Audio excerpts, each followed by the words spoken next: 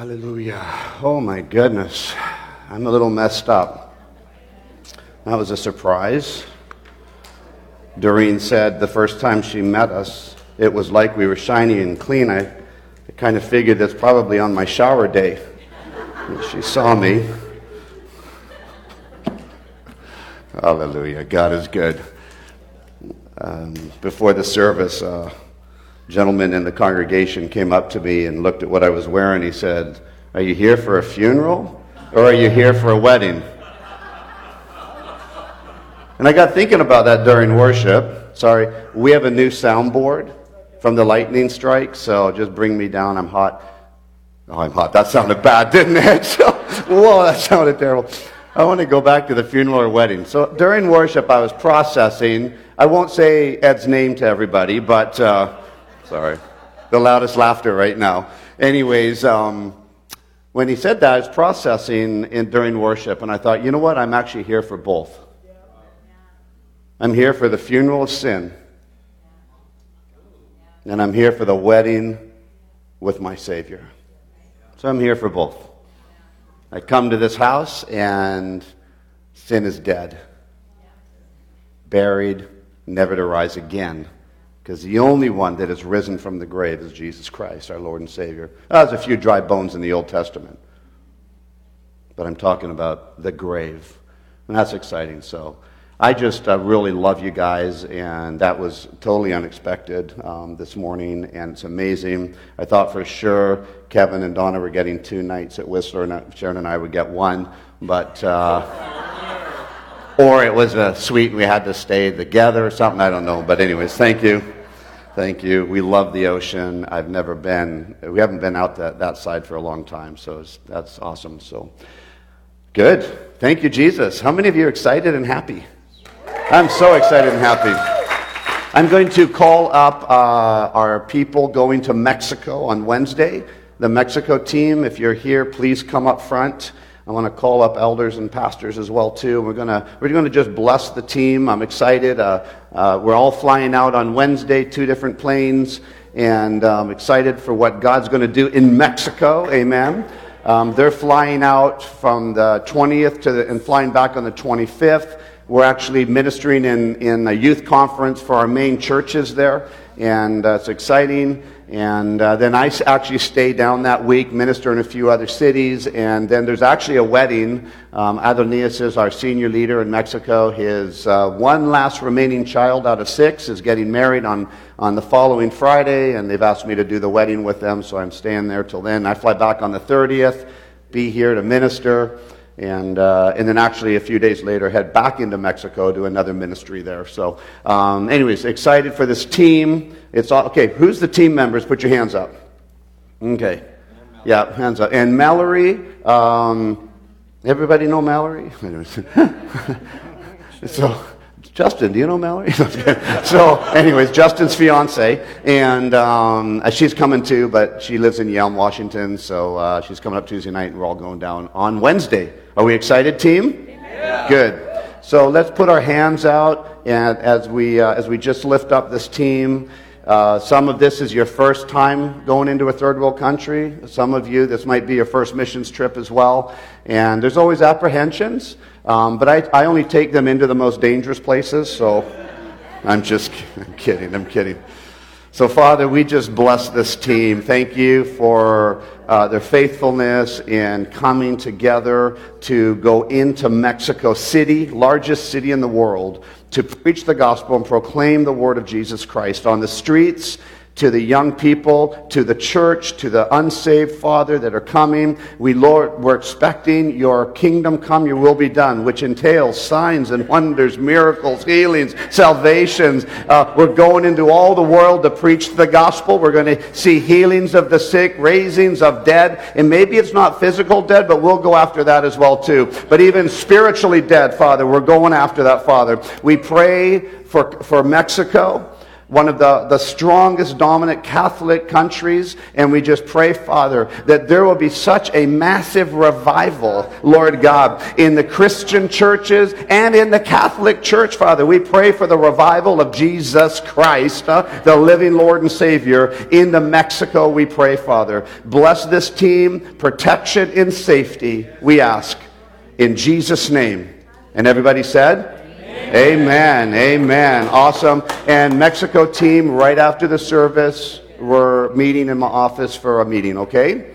Awesome. We have certificates to sign, waivers just in case. No, I'm just kidding. No, we don't. So, praise God. Oh, boy, I don't like that sub-hum. Thank you, Jesus. I was talking about unity last week and didn't get as far as I want. So I'm going to skim over a little bit and we're going to jump back in. We read Psalms 133, 1-3. Behold how good and how pleasant it is for brethren to dwell together in unity. It actually, in verse 2, demands a blessing. So unity is not an option. It's actually a command. So unity really isn't our choice, even though we choose to have unity. In the kingdom of heaven and kingdom of God, it's actually mandatory. So a lot of times when I haven't gotten along with a brother or a sister or kind of we're at odds or whatnot, I have to remember that it's actually a command to receive blessing. I have to be unified in my spirit. Doesn't mean I have to be in agreement.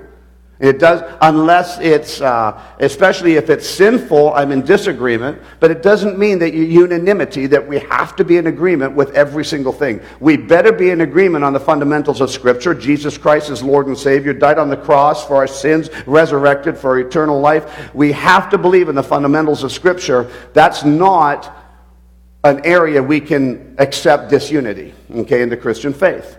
But other areas, perspectives, opinions, whether you should have your pants rolled up or down.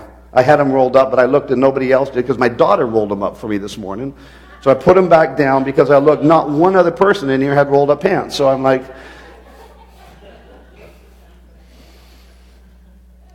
it's good and pleasant.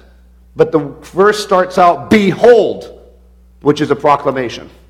It's a proclamation how good and how pleasant it is for brethren, for brothers and sisters in Christ to dwell together in unity. It is like precious oil upon the beard, upon the head, running down on the beard of Aaron, running down on the edge of his garments. It is literally a blessing of his presence, a blessing of his glory, a blessing of his riches, a blessing of his healing, miraculous power. A blessing comes upon us when we choose in our own spirit to have the spirit of unity with each other.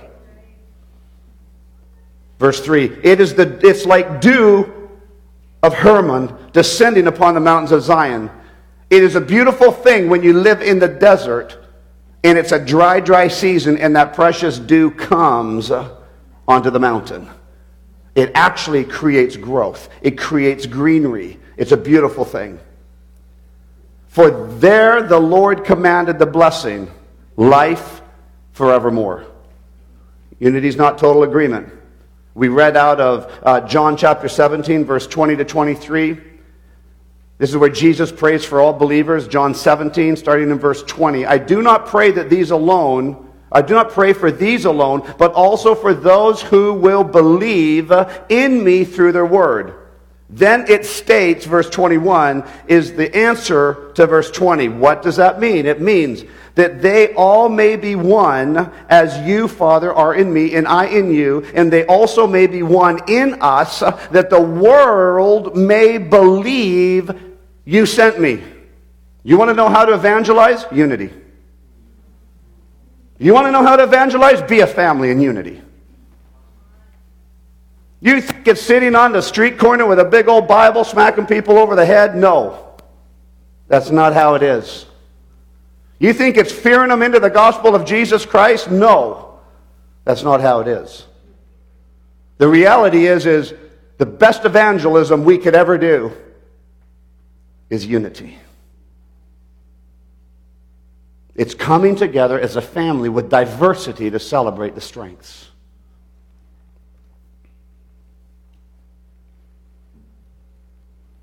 Verse 22. And the glory. You want glory? Don't hold grudges. You want glory? Don't live in fear. Because with unity, it casts out fear as well, because you're not alone.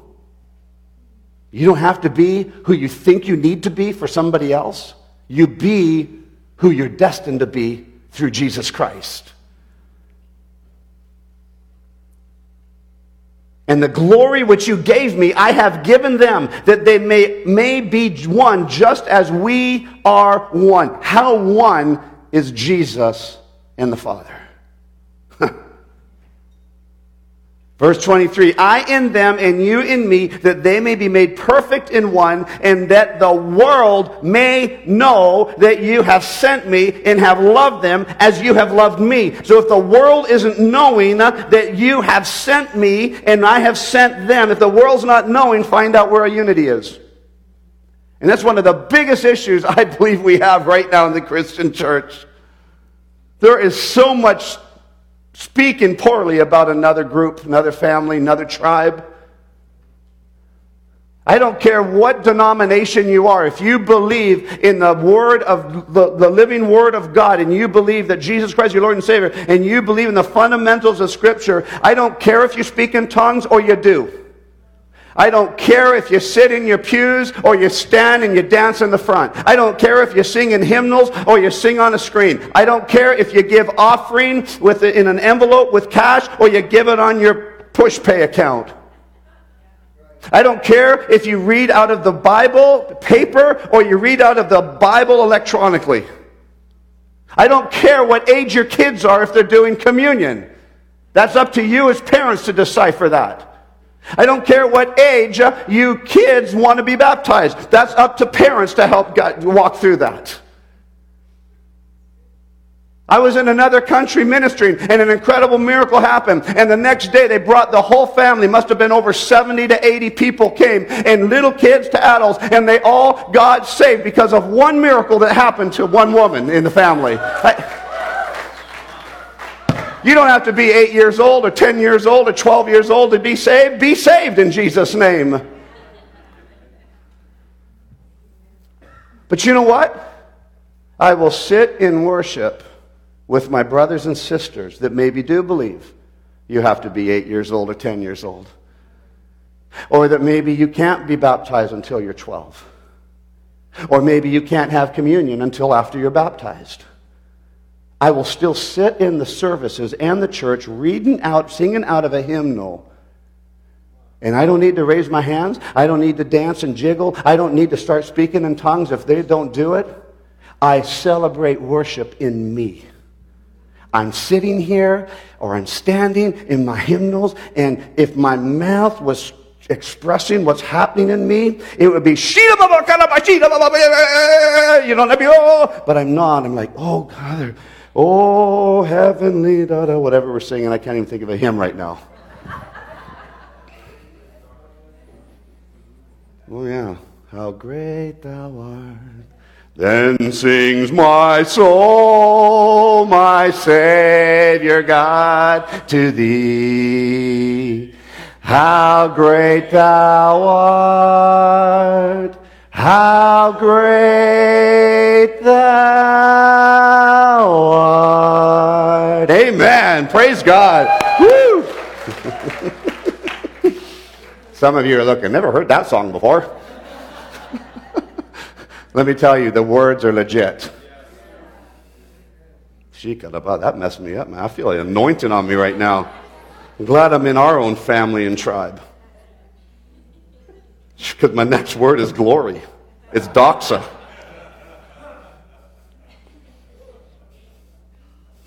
Doxa, glory. From the base root word of dignity. Glorious honor, praise, and worship. We just get messed up on the word dignity. Because what's dignity? In man's eyes or God's? Was David in dignity? Was he in glory? In he doxa? When he danced and his clothes were falling off? He was in absolute dignity to the kingdom of heaven. He just offended the onlookers.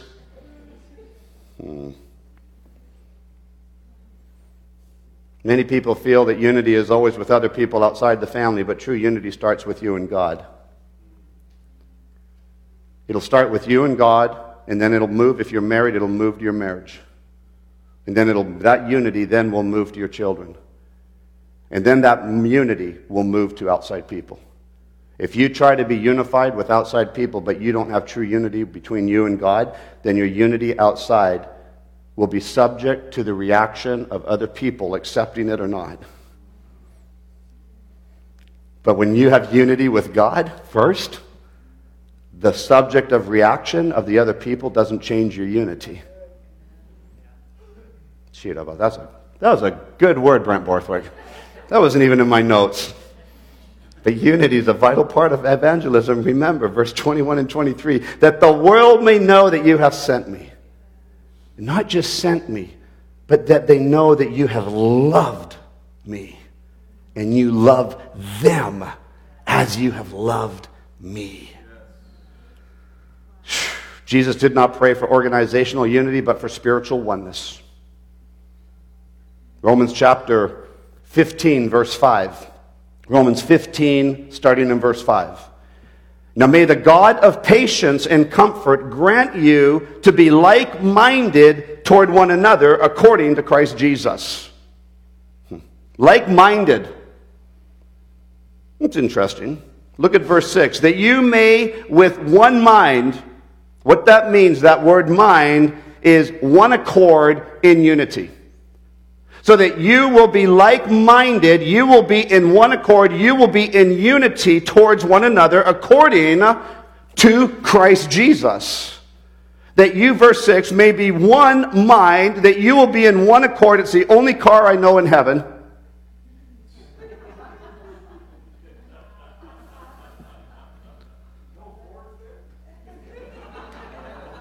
I think one Ford's been brought for me.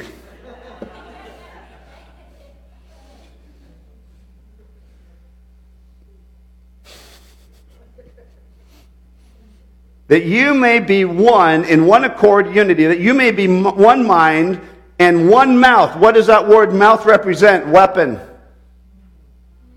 That you may be in one accord in unity, and you will be one weapon that glorifies the God and Father of our Lord Jesus Christ. Our unity is the great weapon that we have to glorify God.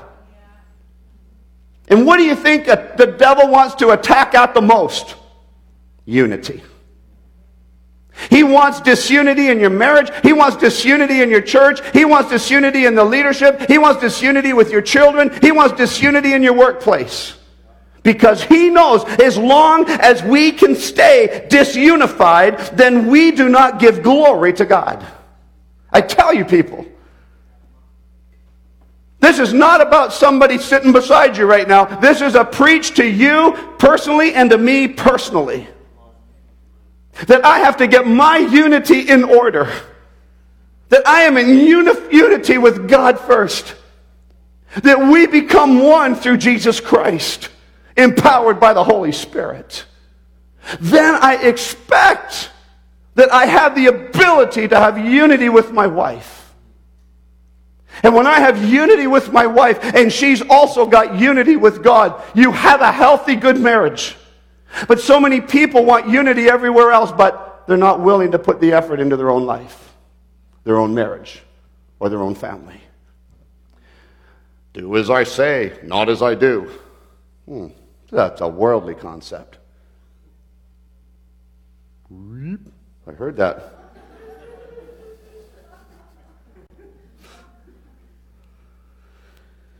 Verse 7. Therefore, receive one another, just as Christ also received us to the glory of God. What does the word receive mean? It means lead in friendship and hospitality. I thank the Lord for life groups. Therefore, lead in friendship, lead in hospitality, not hostility, hospitality. One another. We lead in friendship and we lead in hospitality one another, just as Christ also led in friendship and hospitality to the glory of God. Can Christians agree on everything?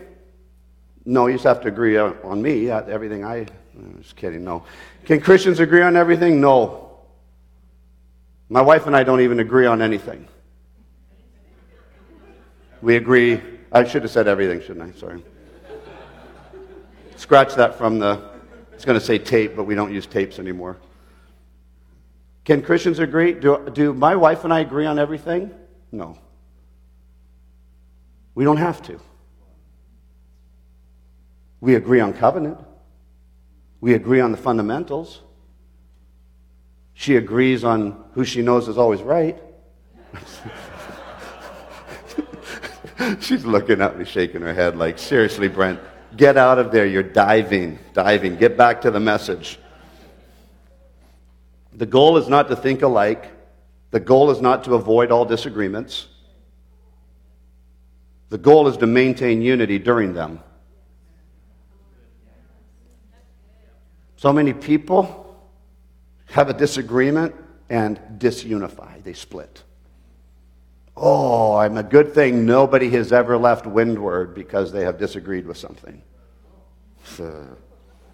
And they probably left the church before because they disagreed with something. They probably left the one before that because they disagreed with something. I don't expect you to agree with everything.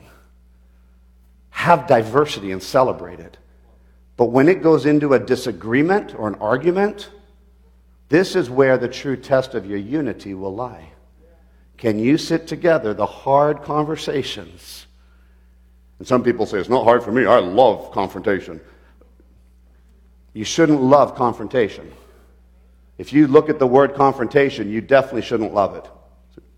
Go on Google. What does the word confrontation mean? You don't like it. But when there is confrontation, unity, love, and grace will walk through it. And if both parties are in agreement, I guarantee you there's a solution, because Jesus Christ never came to this earth to divide his own family. He came with a two-edged sword in his mouth to divide good from evil. The goal is not to think alike. Many people disagree, so they leave. But that's not true unity. Our goal in unity is to glorify God. Our differences should not divide us. There should be diversity amongst us. Can you imagine if we were all cloned? Hitler tried to clone everybody. He wanted to make this Aryan-type powerful race. It doesn't work. God didn't create us all different. I look at every one of you, and not one of you look like me.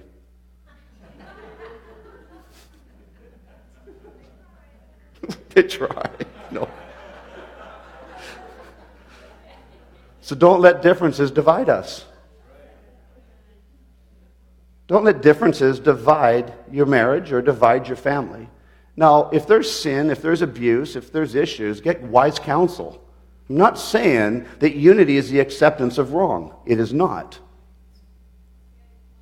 We are not to accept wrong because it's popular in our society. Our society does not dictate the law of Scripture. Our diversity needs to be enable us to multiply our praise and our service for God. Ephesians chapter 4, verse 11 to 13, we all know this. Ephesians 4, 11 to 13. And he himself gave some to be apostles, some prophets, some evangelists, some pastors and teachers, for the equipping of the saints for the work of the ministry, not for identity, not for self-identity, but for the equipping of the saints to do the work of the ministry, for the edifying of the body of Christ. Verse 13, till we all come to the unity of the faith. Every one of the fivefold ministry gifts are to bring unity to the body, not disunity. The prophetic gift is not to bring disunity and condemnation to the body of Jesus Christ. It is to bring unify. It is to bring unity. It can talk about issues and problems, not publicly, I hope, but to the right leadership so they can get on it and help resolve it. But not one gift in the fivefold of the gifts of Jesus or the ninefold of the gifts of the Spirit is it ever designed to create disunity in the family of Christ. It is designed many of them, to create a disunity of sin. Hate sin, love God. The scripture continues on after this by saying that when we attain this command, we will no longer be infants tossed back and forth by the winds and waves of doctrines. How many of you know that there's many doctrines that are out there? There is some wrong and false doctrines that are out there. And there's some other ones that are interesting, but just what you hear on social media does not mean it's truth. I remember so many years ago, my dad was born in 1916 and Mom 1918. And I remember, when I was a young boy, we came back to Canada to be the senior representatives for Wycliffe Bible Translators in Western Canada. And Dad would always read the newspaper. And he would say, "Wow, look at this, Brent." I said, "Yeah, Dad, that's probably maybe not fully happening." He says, "Well, no, it's in the newspaper." So they're reporting truth. They're reporting the facts. I said, "You know what? I'm not sure what they did in the early 1900s, but I'll tell you now, Dad, that they're very swayed left and right." You can listen to the same story, reporting of a story, on two different networks and hear 180-degree polar differences. It's unbelievable. These gifts are to equip the body, not to compete, not to slander each other. They're to equip the body. If a fivefold ministry gift ever is to use to slander, you will guarantee it's coming from the wrong spirit. I think one of our greatest false prophets of falsity that are happening right now is not prophesying a bad word or a wrong word. I truly believe, as I've been pondering this and the Lord's been putting it in my spirit more and more over this last little bit, I truly believe the greatest level of false prophetic right now is coming from people that don't have the right culture in their life, that don't have the right character in their own life. And we need to look, when we're listening to a prophetic word, what's the character of the individual? If they're married, is their marriage in good order? Are they connected with another family or tribe, or are they just Lone Ranger independents? Are they living a good life, a biblical Christian morally life? Because the level you give a prophetic word out, I'm talking about the office of a prophet, okay? I'm talking about people that give a prophetic word. If you encourage and exhort someone, which is the spirit of prophecy, if you encourage and exhort somebody, I guarantee you, it doesn't matter if you're saved or not given the word. If you encourage and exhort somebody, you're doing a good thing. Does that make sense? So even if your life wasn't wholesome fully, and you walked up to somebody and you said, "Wow, God has such an amazing gift on you. You are blessed. There's going to be such an amazing future. You have such a great power of testimony, and we just want to bless you in Jesus' name." I don't care if the person speaking had good character or not. I mean, I do, but if they had bad character, I would still listen to the prophecy because it's encouraging and exhorting. Does that make sense? But when you get a prophetic word, an office of a prophet, or someone who's given a word of knowledge or given a different kind of a word, not encouraging, exhorting, but an actual clarity of a word, maybe a future event happening, maybe a word to the government, maybe a word of knowledge, whatever. When you are getting that and you know that their marriage is in complete disorder, they have no marriage, they don't even love each other, or they don't like their children, or you know that they're struggling heavily in sin and pornography and all this stuff, I would encourage us to not listen to the word.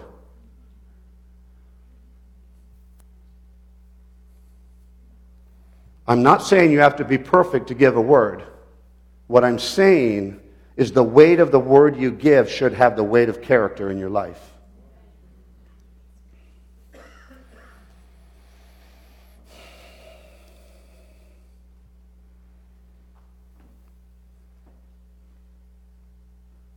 Because if we don't have that character, we don't have the spirit of unity in our forefront, chances are your word will be swayed through the eyes of your character and the eyes of disunity. It's kind of like the ministers that need to fill the let's just say the children's ministry. Oh, I'm getting the word, thus saith the Lord. I see you in children. I see you in children's ministry. Matter of fact, I see you starting January 32nd. Get it? 32nd? And you're going to do it for free, and you're going to spend like 300 hours a week in it, and you're going to burn yourself. No, you're not going to burn out. It's the service of the Lord. And when you burn out in 6 months, we're going to prophesy over another one.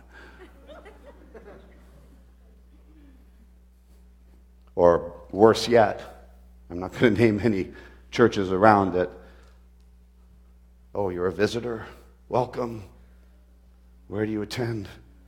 Windward. Wow, the Lord's showing me that you're leaving that ministry and you're on your way to ours.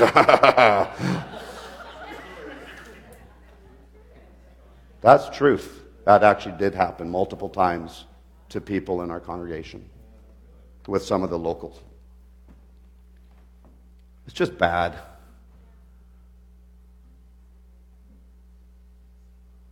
We're a prophetic group, but we're not called to be a pathetic group. We're not called to run around when you're living in a horrendous, if you're living in a bad lifestyle, you have a bad marriage or anything, it's not your duty to actually run around and just start prophesying over people.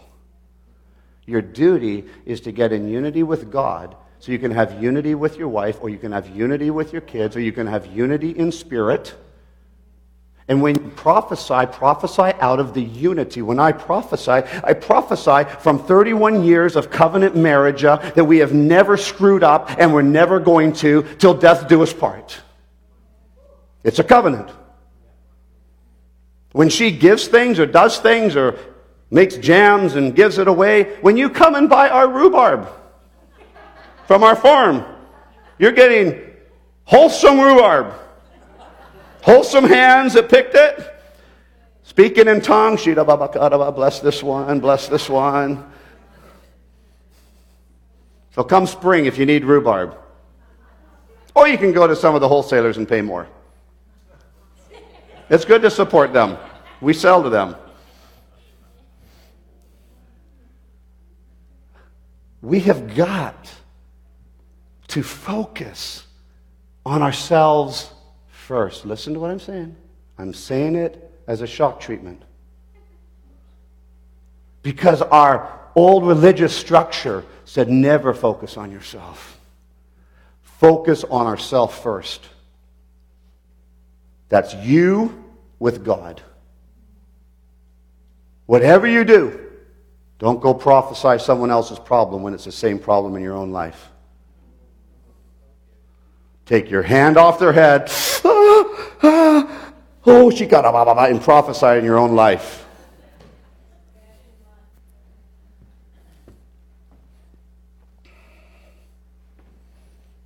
Unity doesn't mean unanimity. We're not all going to be the same. Unity definitely does not mean acceptance of sin in your or someone else's life. Christ's work on the cross is the basis for all spiritual unity. Ephesians 4:3. It's endeavoring to keep the unity of the Spirit in the bond of peace.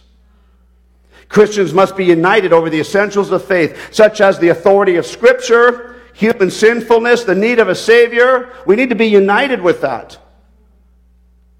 But it doesn't mean that when I step here, everyone else steps right. And I step here, and everyone else steps.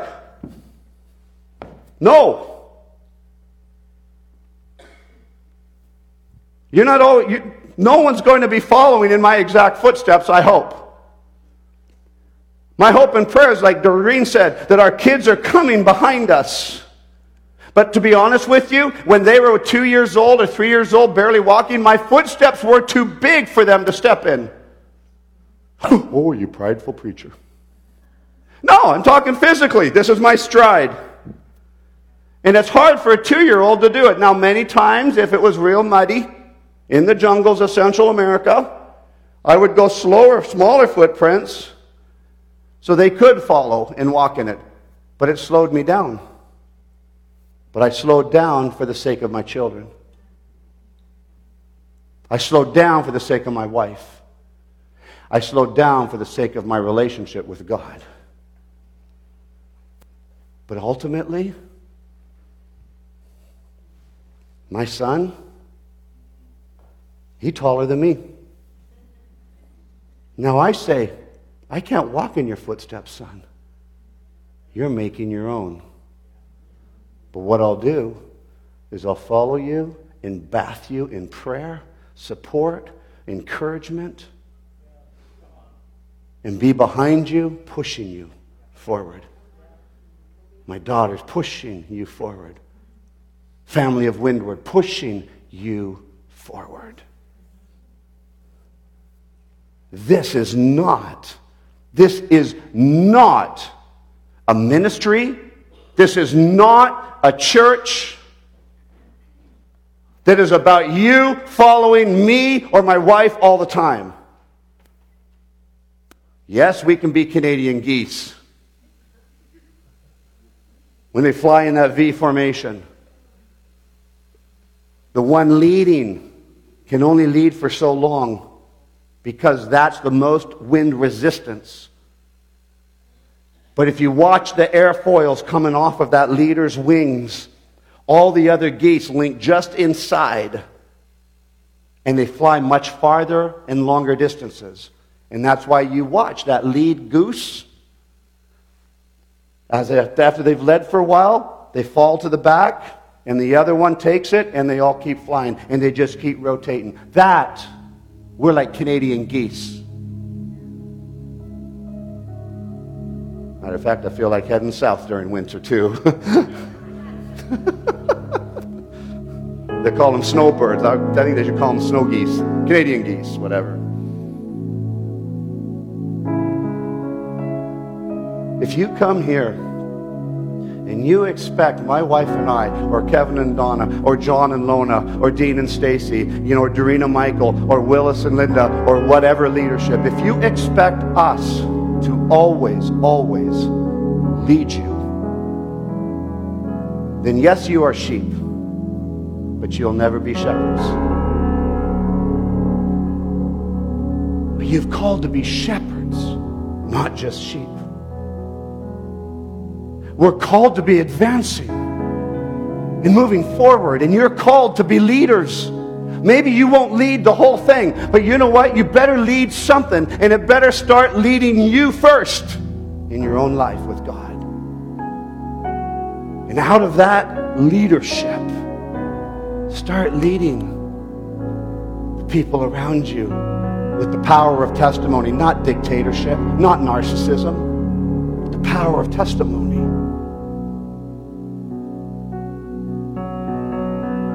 Many times when I travel internationally, I'll share testimonies of what's happened in our lives and our ministry, because the testimonies draw people into more faith.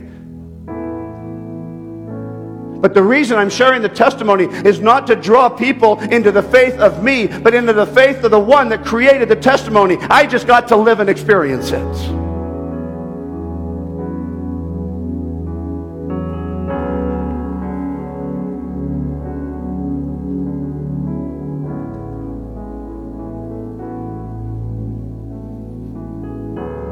Christians won't always agree.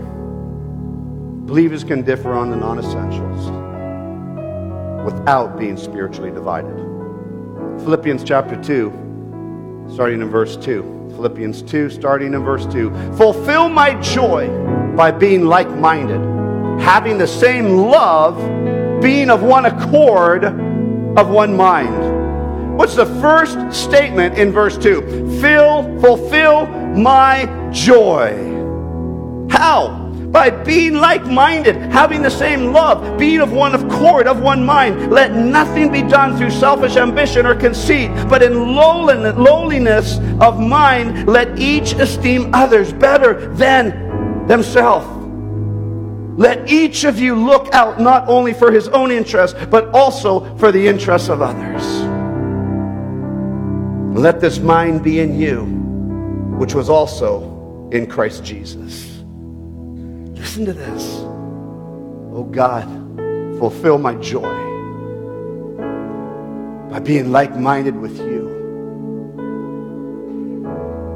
Like-minded with my family. Like-minded with our Windward tribes. Having the same love, the love of you, Jesus, the love of you, Father, the love of you, Holy Spirit. Being in one accord, together in unity, of one mind, so that I do nothing through selfish ambition or conceit, but in lowliness of mind, let each esteem others better than himself. I thank you for my wife, Sharon, God. I didn't deserve her. I hear God say, yes, you did. He always corrects me.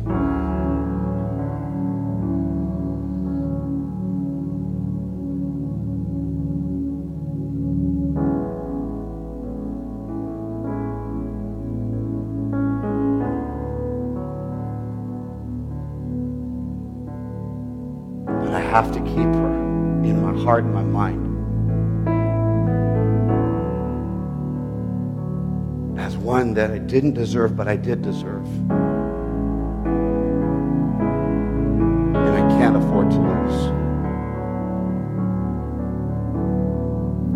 I have to look at my children. God, I didn't deserve these amazing kids, but yet I did. I know, God. I have to look at them like I can't afford to lose them. My grandbaby Samuel, wow. Doctors told Sam and Chris to abort. The baby wasn't going to survive. And Samantha herself could die from the birth. I thank you, Lord. Samantha and Chris said that is not an option.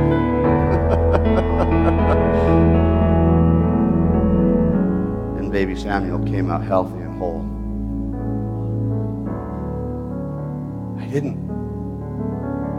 Did I afford that, God? Yes, you did. But I have to think in my mind, I can't afford sin in my life to destroy the testimony of baby Samuel. I can't afford that sin in my life to destroy my marriage. I can't afford the sin in my life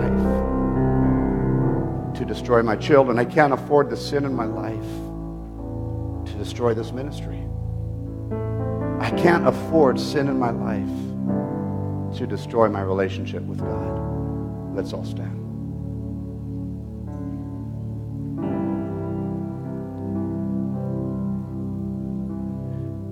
Unity and lifestyle coexist.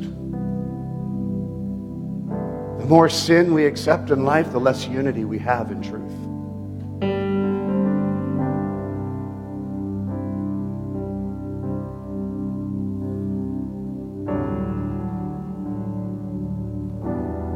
We need to live a life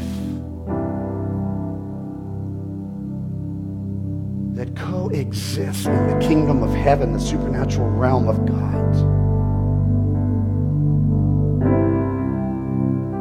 My wife and others were in my office praying for me this morning before the service. My wife said something along the lines of, we need to start expecting to live a lifestyle in the miraculous and supernatural. That our first expectation of sickness is that it's going to go.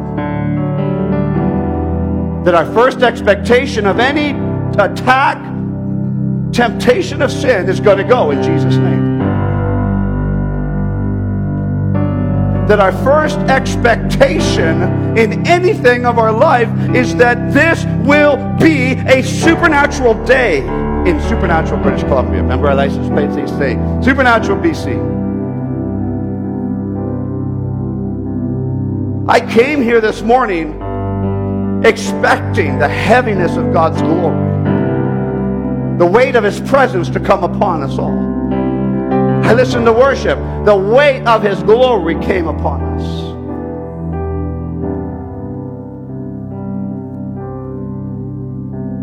As Moses cried out, "Show me your glory!" Wasn't a question on, is your glory here? It was a demand.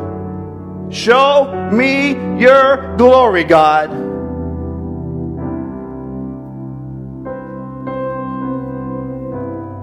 And God did. An angel of the Lord in a burning bush.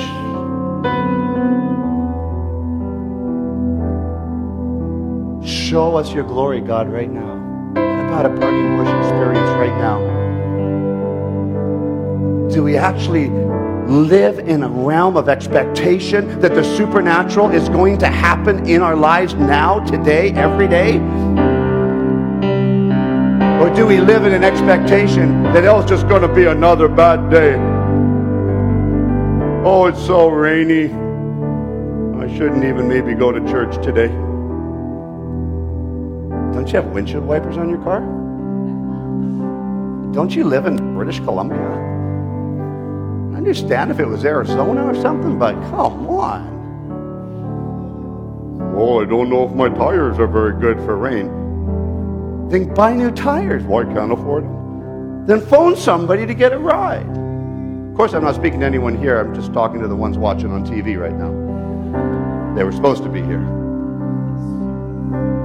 Yeah, that means you. Sorry, I'm looking at the TV. Father, show us your glory. I feel like the Lord says, well, what does that look like to you? I feel like saying, I'm really not sure. In our conference, we talked about lightning on a clear day, and we had an actual lightning. Remember that flash of lightning in here in the building? My microphone went out. Clear day. Yeah, and our first weekend of September, we had an actual lightning strike hit the building and take out our electronics. We're still working it through. Show me your glory. Well, what if a bolt of lightning just nailed you on the top of the noggin right now? Boy, I don't want to lose any more hair. But don't worry about it. If it's the finger of God on you, lose your hair.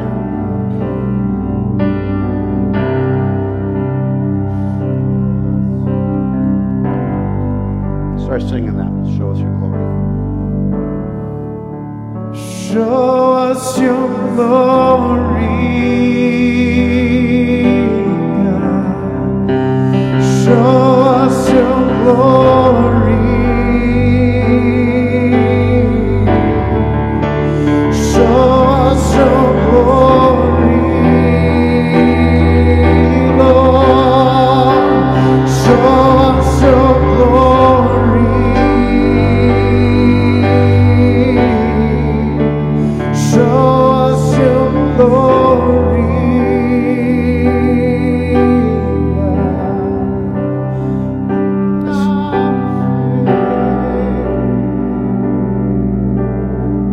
I feel as we're singing, be healed.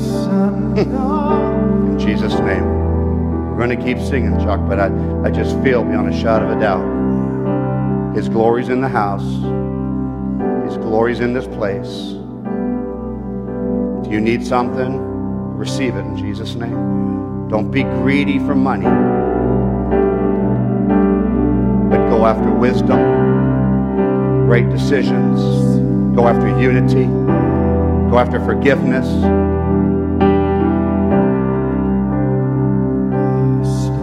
Go after the miracle signs and wonders of His kingdom come and His will be done on earth as it is in heaven. See your glory like Moses.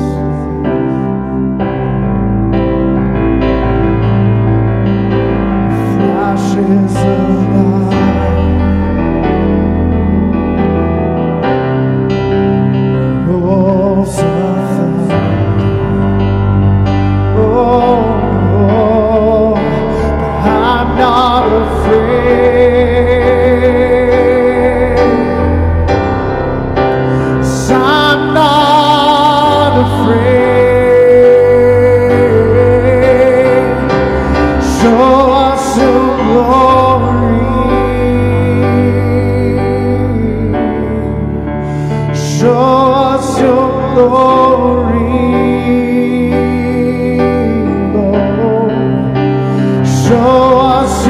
glory. Show us your glory,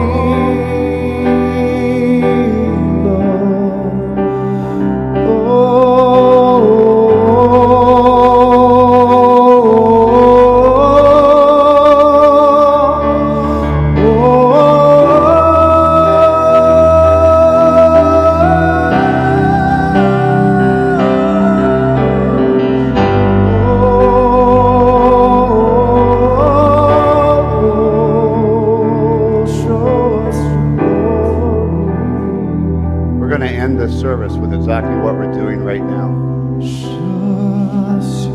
I feel like the Lord is laying on my heart to encourage you as we keep singing that go give someone a hug in this place that you need to give a hug to. Go love on somebody. Shake their hand, congratulate them, do something as we keep singing. We're going to have a prayer team come up. I feel like the Lord is asking me not to pray a closing prayer. That we are not to close this, what God's doing. We're not to close it. We're going to linger here as long as we need until security kicks you out. But we're not to end it. We're to take His presence with us right out those doors. We're to take His presence with us at our meal times, and our lunch times, our supper times. We're to take His presence with us wherever we go. In Jesus' name. Yes, I want to look on the face of the one my heart loves, want to stay in your presence where I belong, want to look on the face of the one that I love, want to stay in your presence is where I belong.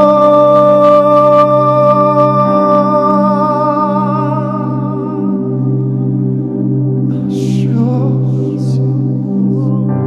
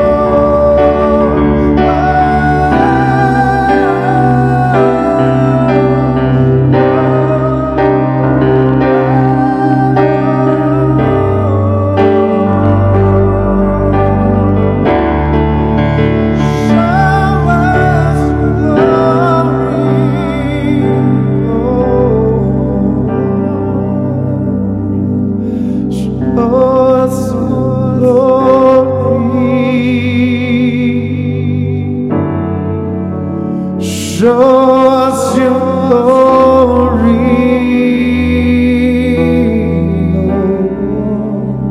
Show us your glory.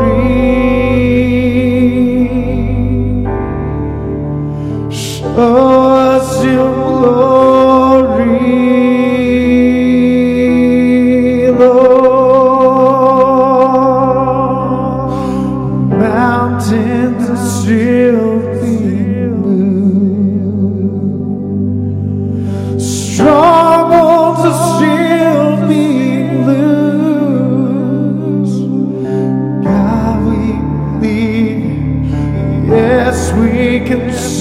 the wonders of what you do. Bodies are still being raised. Giants are still being slain. God, we believe. Yes, we can see that wonders are still what you do. We are here for you. Come and do what you do. We are here for you. Come and do what you do. Set our hearts on you. Come and do what you do. This is a move. This is a move.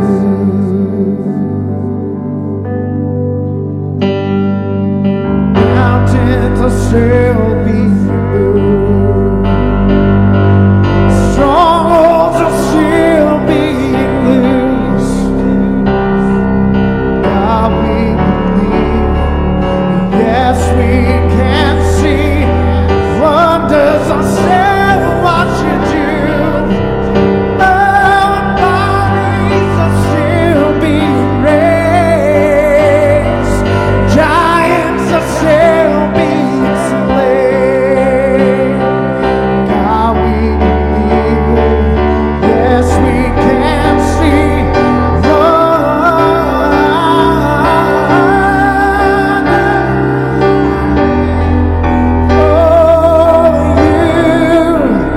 come and do what you do. We are here for you. Come and do what you do.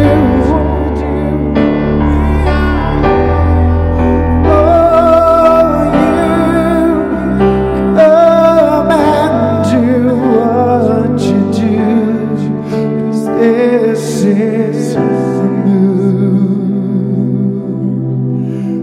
This is a move.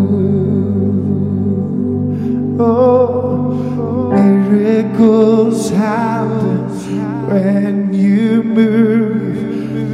Healing is coming in this room. Miracles happen when you move. Heaven is coming in this room.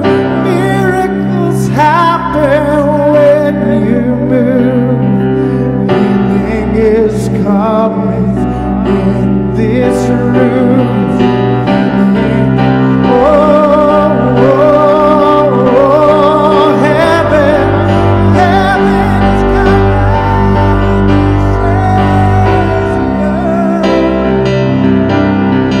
This is a move. This is a move. This is a move. We are here for you. Come and do what you do. We are here for you.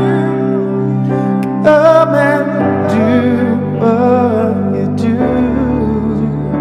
We are here for you. Come and do what you do. 'Cause this